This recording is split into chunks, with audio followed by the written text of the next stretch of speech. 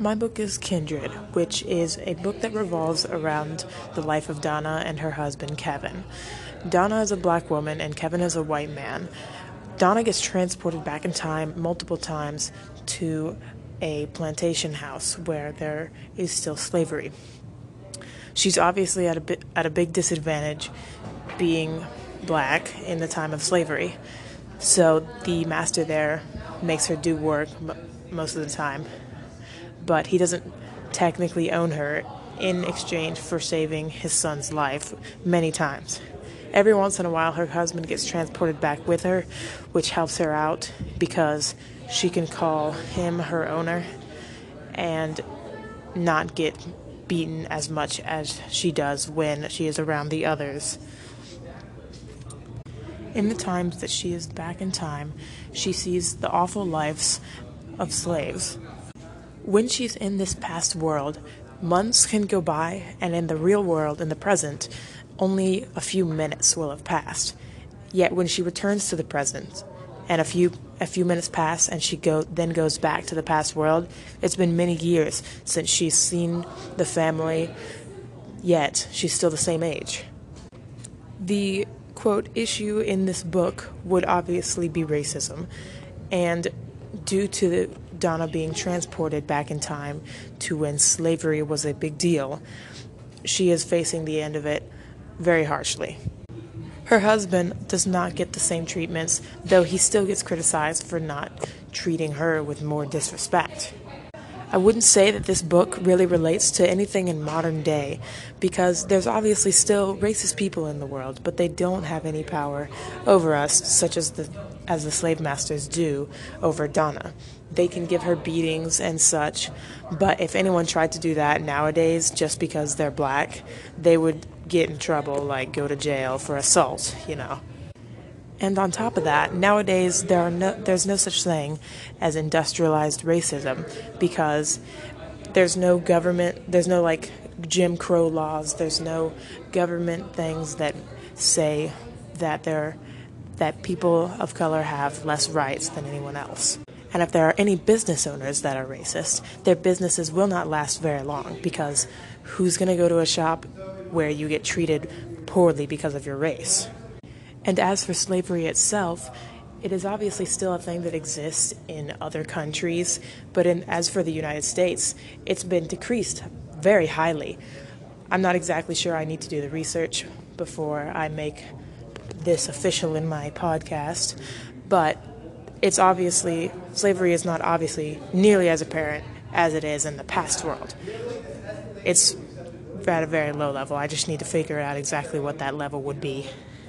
But most basically, all people can live together nowadays with most peace, as long as everyone has common sense enough to just be nice, and if there's any disagreements or problems, work around it, which we've become pretty good at doing. So while this book is very entertaining, actually, it is not relevant today anymore.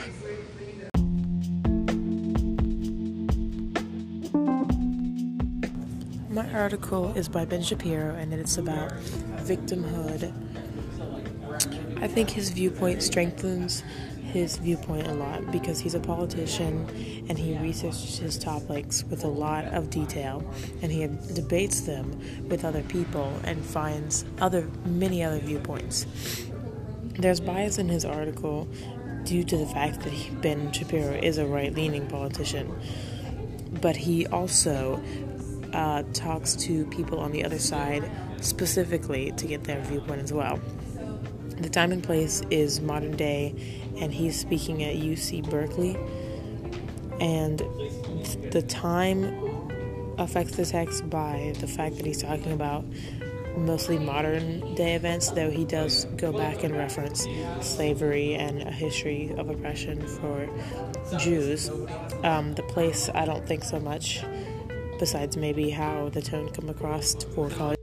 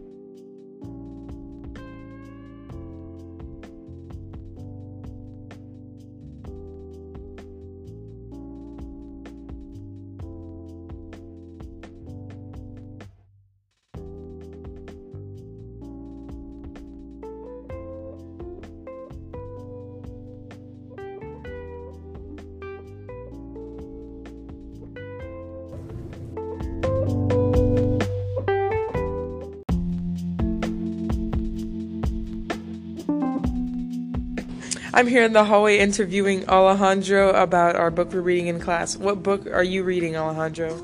Mouse. Who's the main character of your book? It is a Jewish father. Yeah. Alright, how does his point of view affect the story? Well, I mean, they're Jewish, and the father's talking to the son about, like, the son wants to write a story about his dad's life, so he's interviewing his father.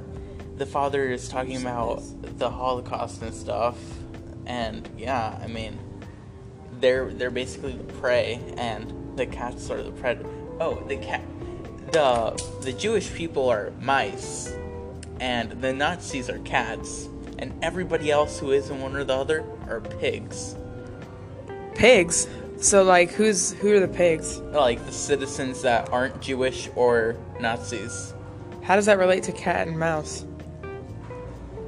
I don't know. I was just genuinely interested. Oh, well, I would guess because, like, pigs are usually laid back and, like, don't really contribute a lot unless they have a major part, like bacon. I'd enjoy me some bacon right now. Are you enjoying your book? How do you like it? Well, I mean, it's very interesting, and yeah, it's a comic book, basically. A graphic novel, a graphic novel. Graphic novels such as, since there's cat and mice with in your book, like predator and prey, right? Yeah. So that's gonna have some controversial topics in it, right? Yeah.